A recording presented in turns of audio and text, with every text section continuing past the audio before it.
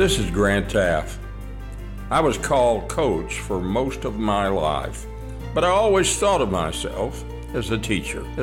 My prayer is that you will learn something here that inspires you to be a positive influence at work, at home, and in your community. May God bless each of you as you listen. Coach Grant Teaff is a college football legend. After a 54-year coaching career that culminated with his historic tenure at Baylor University, Coach Teaff served as the executive director of the American Football Coaches Association for 2 decades.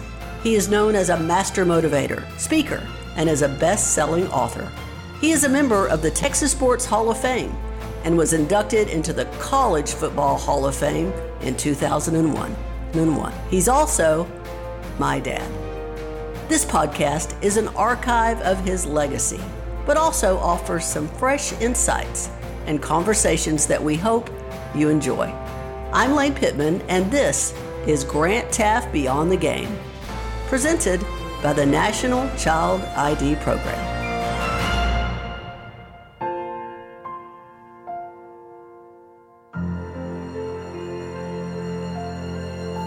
God put us on this earth with all sorts of equipment and opportunities, and He desires for us to live life and live it to its fullest.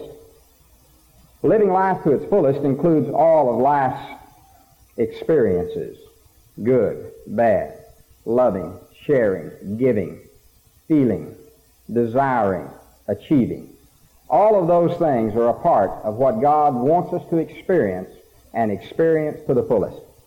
John 10:10, Jesus says, "I am come that you might have life and have it more abundantly."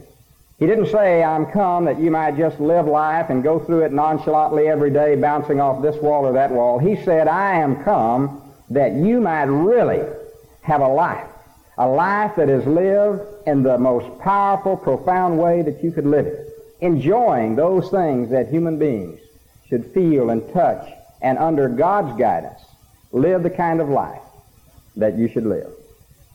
Live life and live it abundantly. There are certain techniques for doing anything. I'm involved in techniques on an athletic field. We teach techniques. Most of us involved in business or whatever we're doing also teach techniques. There are certain techniques that I believe very strongly in that you have to master if you want to live life and live it to its fullest. The first thing I think you have to do is gain control of your life and those qualities that make you up as a human being. Now, the physical aspects we can see. The mental aspects sometimes come out in various ways, in our language, our attitude, even the way we conduct our business. There are spiritual qualities about us that are intangible, and those too need to be brought into submission and brought into our control. When we learn to control those qualities that God has given us, we can start to live the abundant life. Now, I'm a country boy, and I'm very proud of it. I come from Snyder, Texas, and I just love people from the country. One of the things that I loved about West Texas East Texas and Central Texas when I came into this part of the country was the people. I found no difference in that kind of people. And I'm proud to be associated with what I call country people and to come from that. They're not everyone that you associate with when you grow up that has all of the opportunities that you have.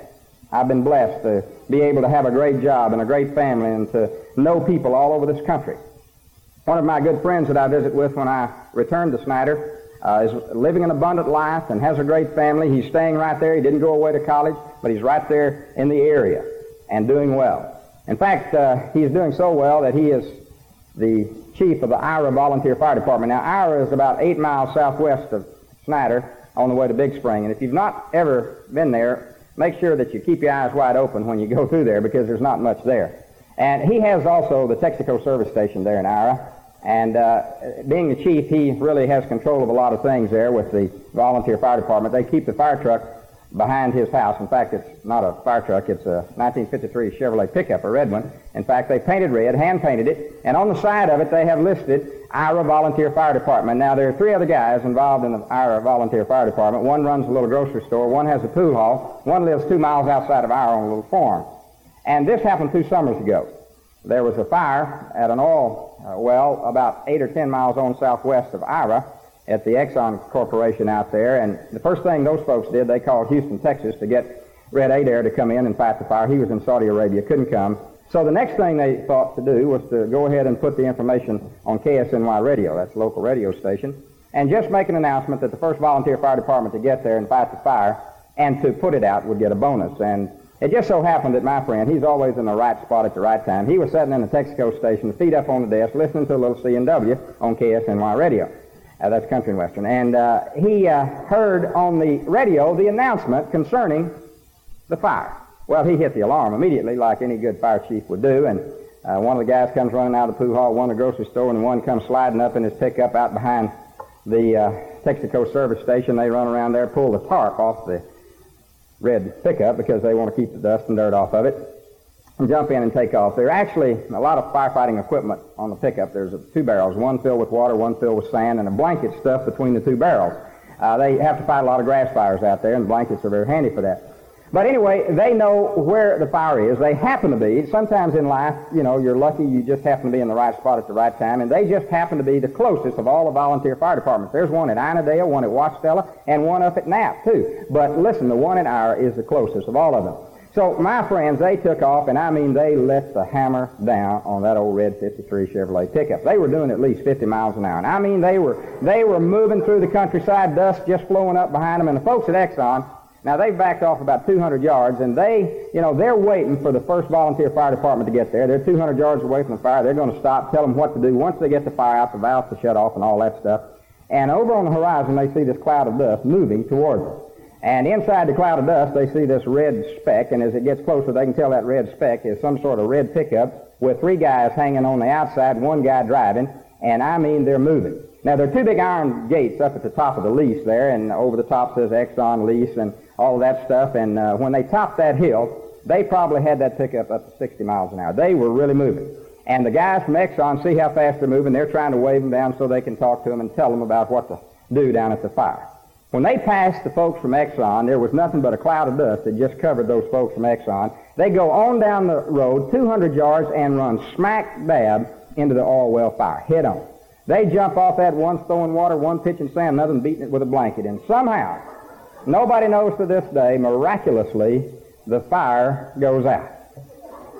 Exxon people turn the right valves, get everything shut off, and they all back away from it, admiring the job. And the superintendent out there walked up to my friend. He said, I want to tell you something.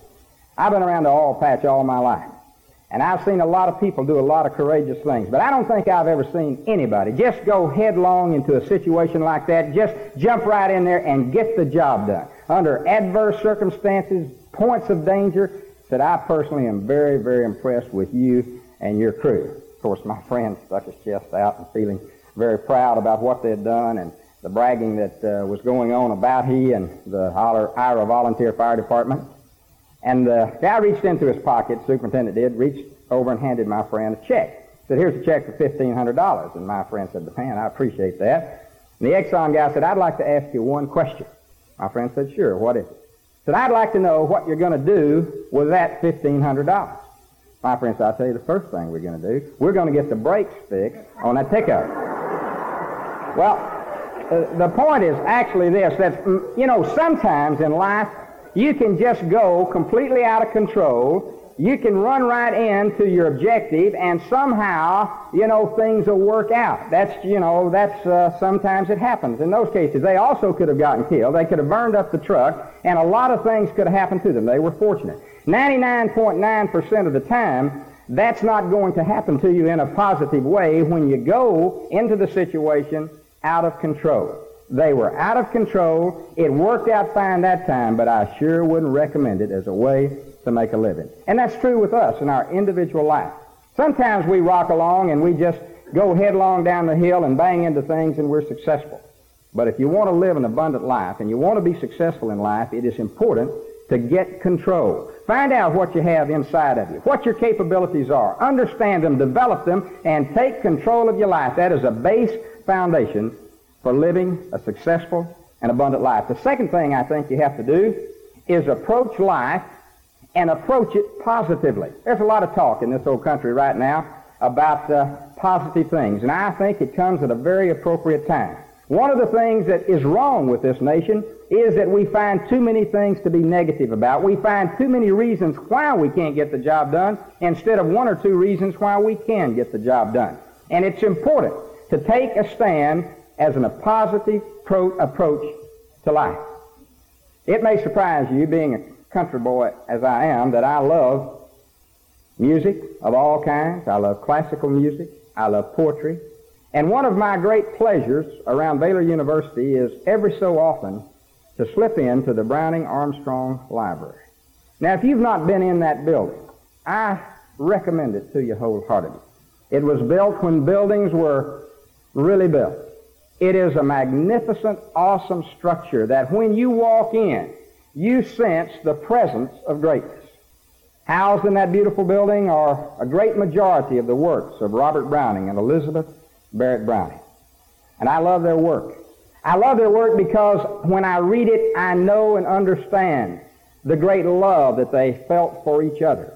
Obviously, the love that they felt for mankind in sharing the talents and the ability that God had given them. One time, Robert Browning was having breakfast with his wife, who was never really well in all of the time that Robert Browning knew her. She had brought with her from upstairs some pieces of paper folded, handwritten, and placed them at the edge of her plate. After breakfast, she walked away and turned and looked at Robert and said, "Read those. If they're not any good, dispose of them." And Robert reached over and read what was to later become Sonnets to the Portuguese.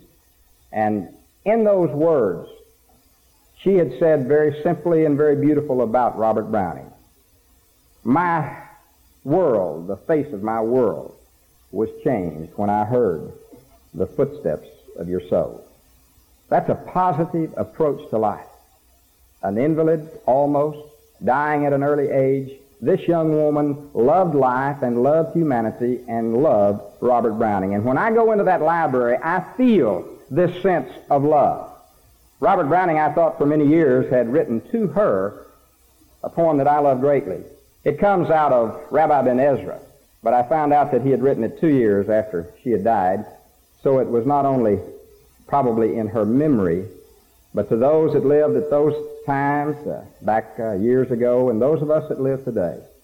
Very beautifully, he said, "Grow old with me, the best is yet to be, the last of life for which the first was made. Our times are in his hands, who saith, a whole I've planned. You chose but half.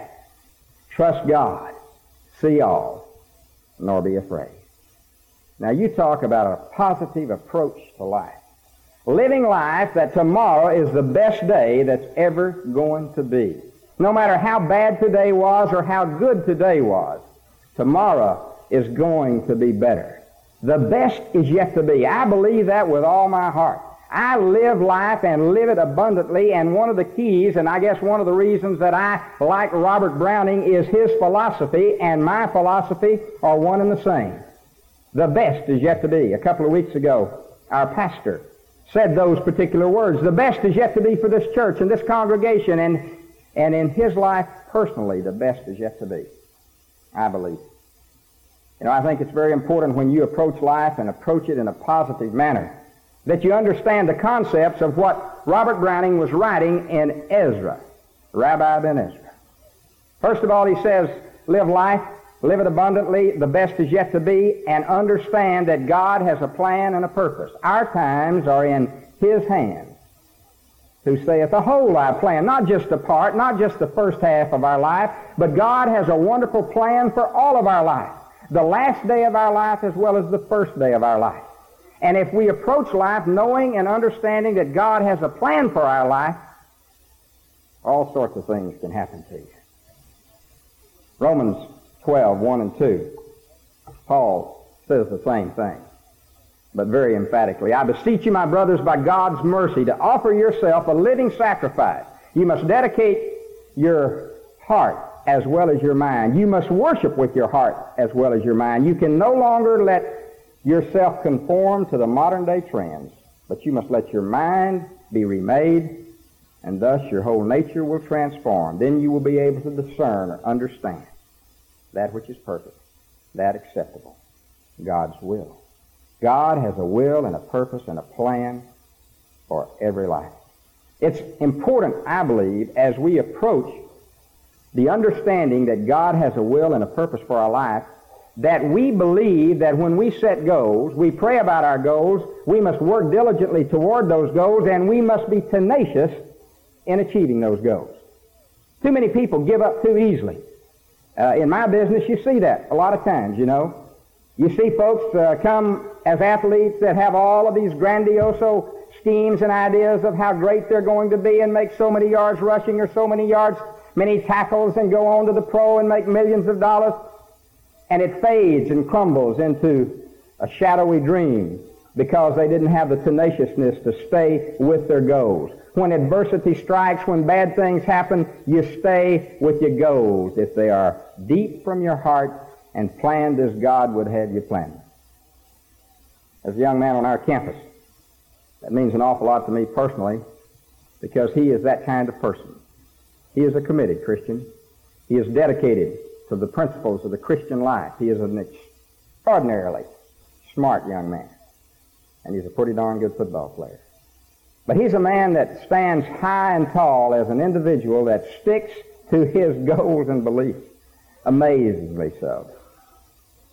Several years ago, about 4 I think it was now, Bill Young, who was on my staff at that time, came in and said, "Coach, I found a young man that I would like to recommend to you that I'm really excited about. He's a winner.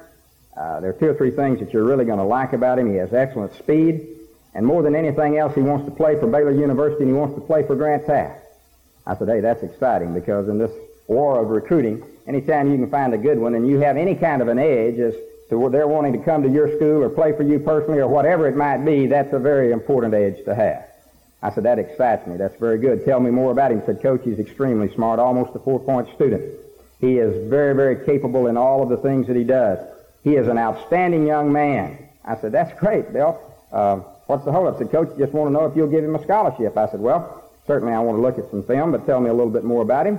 How big is he?" He said, I was afraid you'd ask that." I said, "Uh-oh, how big is he?" He said, "Well, Coach, he's 5'6" and weighs 150 pounds. I said, "He wants to play quarterback for Baylor University and the people that we have to play in the next 3 or 4 years, Georgia, Kentucky, Michigan, Ohio State, you name it, and we play them?" He said, "Yes, sir."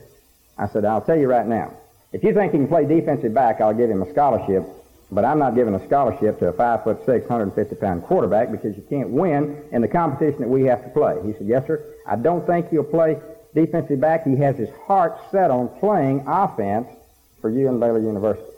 I said, "Well, you tell him that I'll make that offer and find out what happens." Came back about a week later, said, "Coach, I talked to the young man. He said he wants to play for you more than anything else in this world. He wants to play for Baylor University, but he also wants to play offense, and he believes he can play offense." I said, "Well, that's fine, but you tell him that I'm not giving quarterback scholarships to a 5'6", 150-pound quarterback, and that's the way it is." He said, "Yes, sir."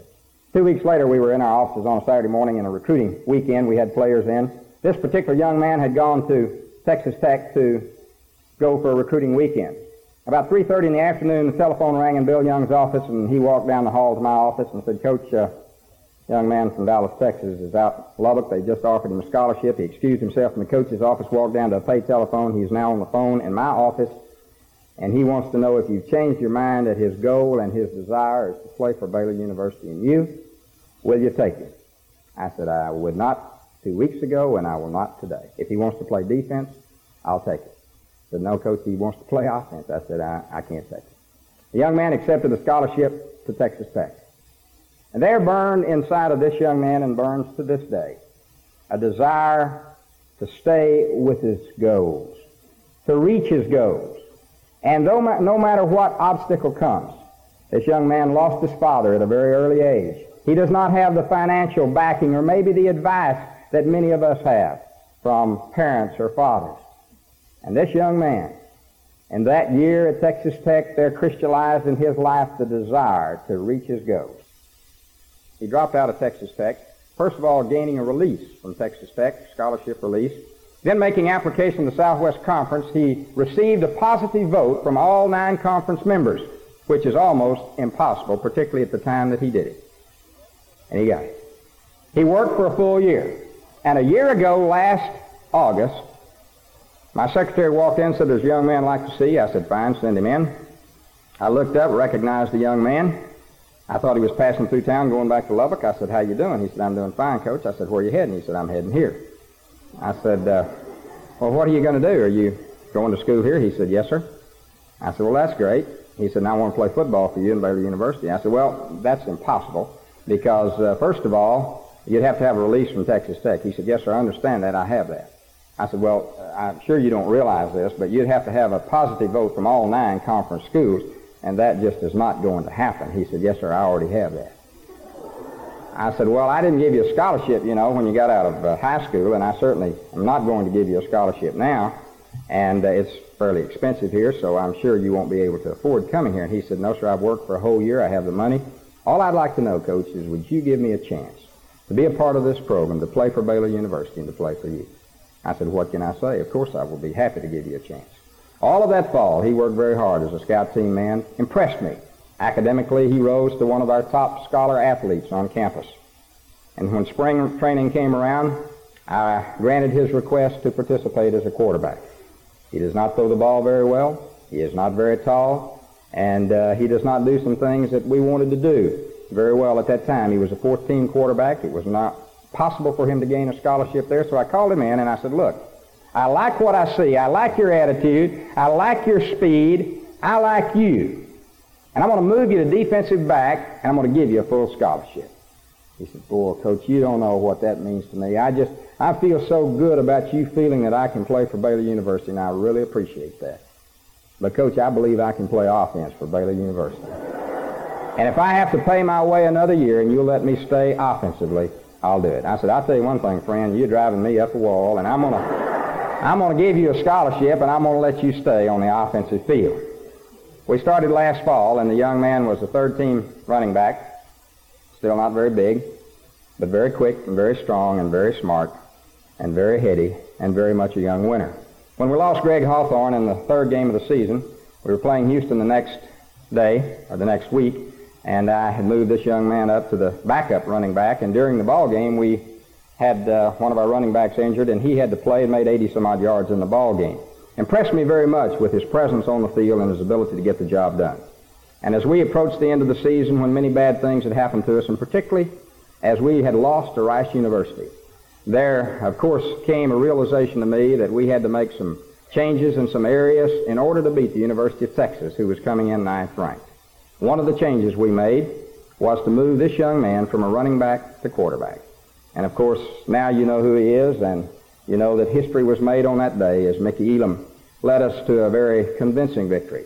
28-0 at half, 38-14 at the end of the game, most points ever scored by Baylor against a Texas team. The third time in a row that we had defeated Texas in this stadium. And the young man was tremendously responsible for a portion of that victory. And one of the things that stood out in my mind as we walked off the field that day was the tenacity of his desire to stay with that in which he believed. I could not deter him. Bad things could not deter him. Adversity, odds, people telling him it was impossible to do, did not deter him.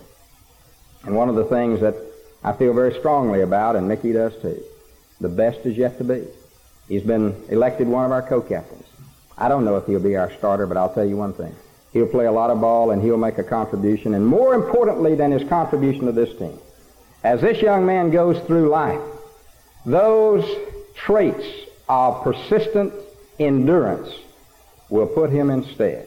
It's not always going to be easy. It's not always going to be victories and Sports Illustrated Player of the Week. There'll be tough times, but I'll rest you assured that Mickey Elam will live life and live it to the fullest. The best is yet to be. Our times are in his hands, who saith, "A whole I've planned." Another area of very important wording to me by Robert Browning is the phrase that simply says, "Trust God, see all, nor be afraid." You cannot, under any stretch of the imagination, live life and live it abundantly if you're afraid of life.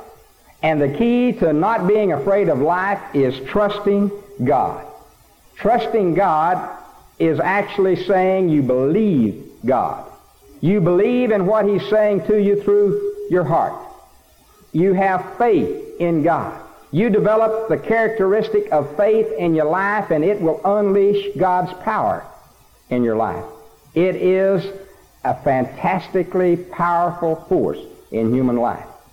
Robert Browning said it very clearly. Trust God. See all. It'll all begin to clear up to you if you just put your trust in God. And then you don't have to be afraid of anything. I do not fear the 1979 football season. I look forward to it. I do not fear any form of life. First of all, because of my trust in God and in His Son Jesus Christ, the ultimate victory is mine. If I never win another football game, victory is assured to me through the sacrificial death of Jesus Christ and the resurrection. It's assured. I believe it.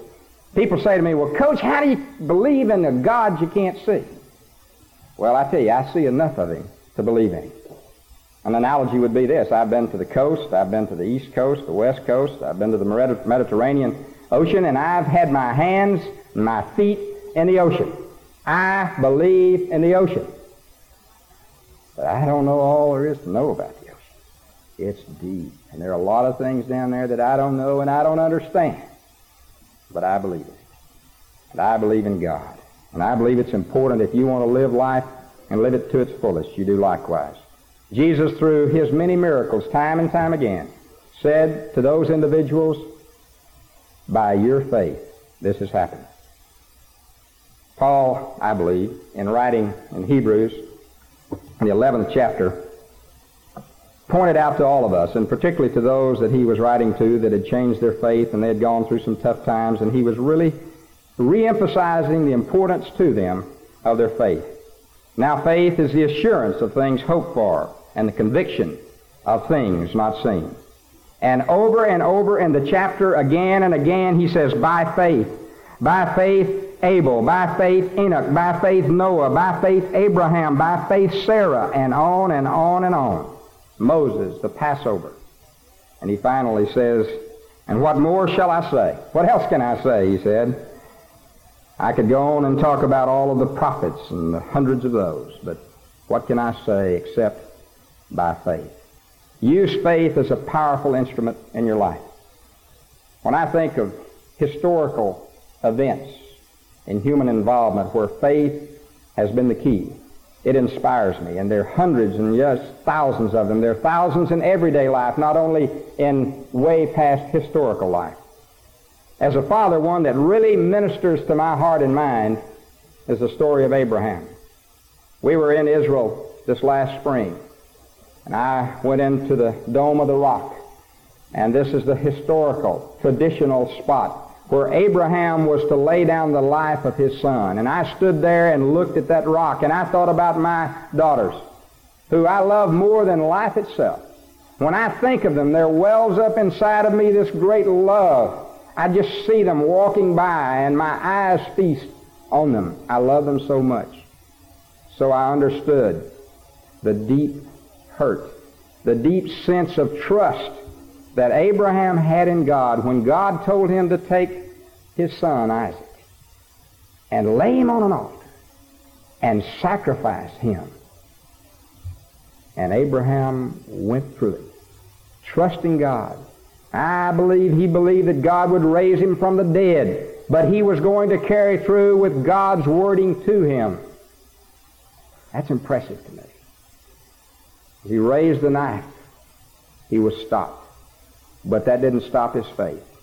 And because of that faith, he was honored by not only his nation of people, but others.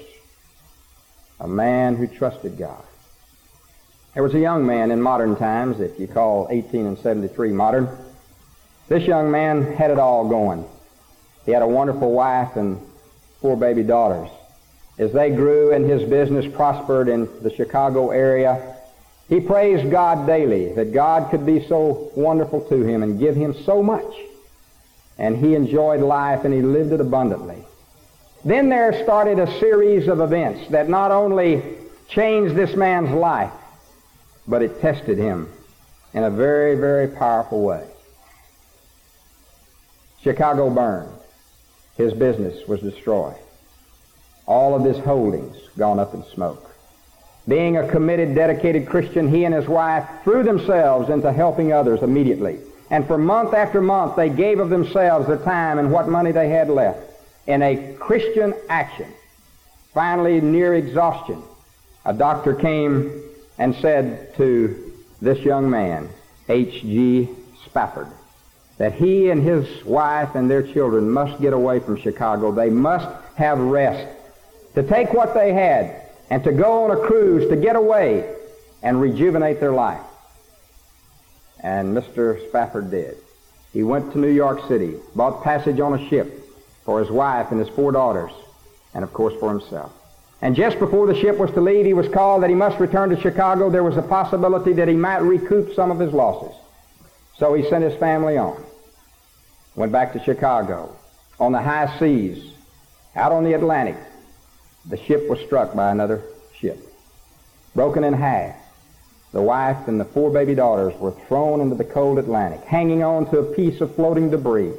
The mother watched as each one of the 4 children lost their grip and slipped under the water to a watery death. She was picked up and carried to Wales. 2 weeks later, she finally sent a message to her husband, and it stated, "Saved alone," very clearly. The children were gone. Mr. Spafford went to England and met his wife, and in loving care tried to help her. And in all that time, feeling the hurt and the anguish. It's almost beyond comprehension to have that happen to an individual, and the first thing you say is, hey, he's going to question his faith. But this man is an inspiration to us all, because, as Bill McGraw would know and those in the choir, he wrote a wonderful song. The words go like this: "When peace like a river attendeth my way, when sorrows like sea billows roll, whatever my lot, thou hast taught me to say, it is well with my soul." A man has to have an abounding presence of faith to trust God. It's easy to trust God when things are going well, but to trust God when things are bad. That's the essence of trust, the essence of faith, the essence of belief. There's a great psychologist in America a few years ago that was actually the father of American psychology, William Jones. He said, in any project, the important factor is your belief. Without belief, there is no successful outcome. Ralph Waldo Emerson said it. Belief is absolutely necessary. No accomplishment, no assistant, no training will take the place of belief. If you want to live and live life to its fullest and live it abundantly, you utilize that force and that power that God has given you to believe. Jesus said it, if you can believe, all things are possible if you believe. Believe in yourself. Believe in those around you. And have the kind of faith in God that would really allow you to face the kind of tragedies that Mr. Spafford faced, and live life and live it abundantly. Jesus died on a cross. Do you believe it? Jesus was sent by his Father, who saved Abraham from sacrificing his son. God sacrificed Jesus that you and I might have everlasting life. Do you believe it? If you believe it, you need to put action to your belief. As Mickey Elam had a belief in his goals, he put action to them. If you believe in God, if you believe in his Son Jesus Christ, it is imperative that you put action to it.